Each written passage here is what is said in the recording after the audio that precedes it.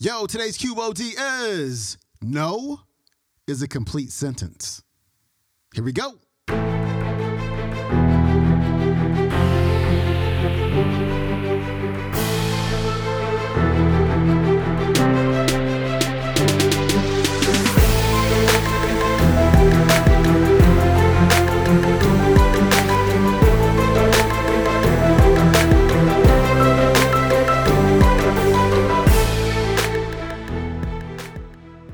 Welcome back to the Quote of the Day Show. I'm your host, Sean Croxton of SeanCroxton.com. We got one of your favorite speakers, Carla Harris, on the show today. And she's going to talk about work-life balance.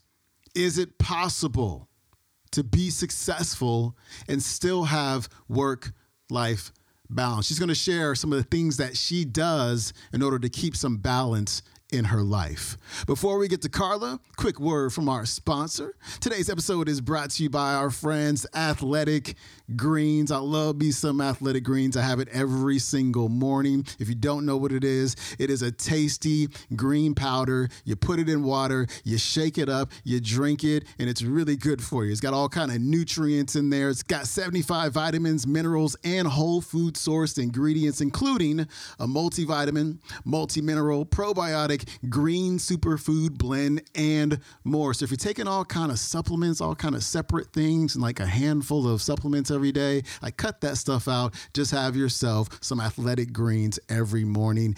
It's super quick. It's easy, and like I said, it is absolutely delicious. And right now, since you're a loyal QOD listener, Athletic Greens is hooking you up with some extra immune system support. They're offering you a free 1-year supply of vitamin D and 5 free travel packs with your first purchase. All you have to do is go to athleticgreens.com/QOD to get started. That's athleticgreens.com/QOD. Here's Carla. Microphone to the lady at the back, in the middle, yes. It's Wonderful. very clear that you've been assertive and intentional with your career, but I would like to hear from you about how you've managed your work-life balance, values, and staying true to yourself, all through rising through your career.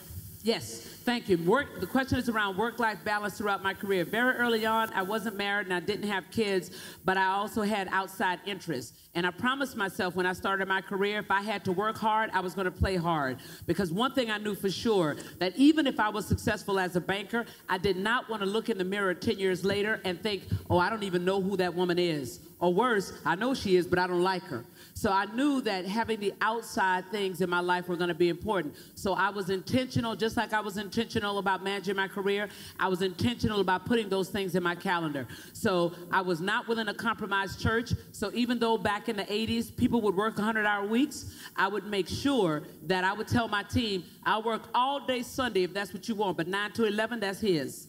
And I never had to compromise that. And I knew that I liked singing, so I made time during the week for lessons, or I made time every week to go to the Apollo every Wednesday. I'd sneak up to the Apollo, come back, and I work all night if that's what I needed to do. I made sure I spent time with my friends on the weekend. So if I knew I was going to work all weekend, Friday nights, I would make sure I hung out. Because if I had to be in there all day on Saturday, I had to be there all day on Saturday anyway. But Friday nights, I was going to spend time with my friends and build relationships. Then when I got married, I knew it was important to continue to invest in the relationship. My husband is a college professor. He runs one way. I travel this way. But I try to make sure that we have time with each other. We used to have date nights. Now that we have my little 3-year-old, we have date mornings. And they're with her, right? So I try to make sure that I get that time in there, because any relationship will atrophy without an investment. That's a personal relationship or a parental relationship. So I have to be intentional about making sure where I put it in the calendar. And that may sound clinical, but at least it will get done somewhere in there. And sometimes it's just sitting down there having a conversation. So what are you doing? We haven't talked. So what's going on at work? And, and sometimes he'll be tired, but I'll make sure that we're connected, and he'll do the same thing. So I think you just have to put it in your calendar. And as things come into your life that are important, you have to understand that no is a complete sentence. Right? Sometimes you have to say no. And that was hard for me, master executor. But now I'll say no. Somebody emailed me yesterday on the way here. Somebody's daughter unfortunately passed away, and they wanted me to sing at the funeral. Now, my first reaction was, oh, I need to do that. And then I said, but do you? Do you? Right? This A is not somebody that's really close to you, right? It's somebody that you like, but you have something else that morning. And if you do this, that means you won't have an opportunity to have breakfast with your daughter. Really? And that's the week that you're going to be traveling. Really? So you got to say, I'm sorry, send a really nice note, maybe send some flowers to the funeral, but you physically, Carla, you cannot do it. And that was tough, but I knew it was the right call. So you have to make those decisions and know where to cut it. Like my colleague up here said, she may not be there all the things, but when it counts, she's there. And this is somebody that I've never spent more than 5 minutes with who made the request, right? But still, I felt ooh, that's a tragedy. Ooh, I should go. But I'm like, really? You're not going to see her all week, and you're going to miss breakfast with her? Can't do it. That was Carla Harris. Her website is carlaspearls.com. You can watch today's talk on YouTube. It is called Carla Harris, Tools for Maximizing Your Career Success.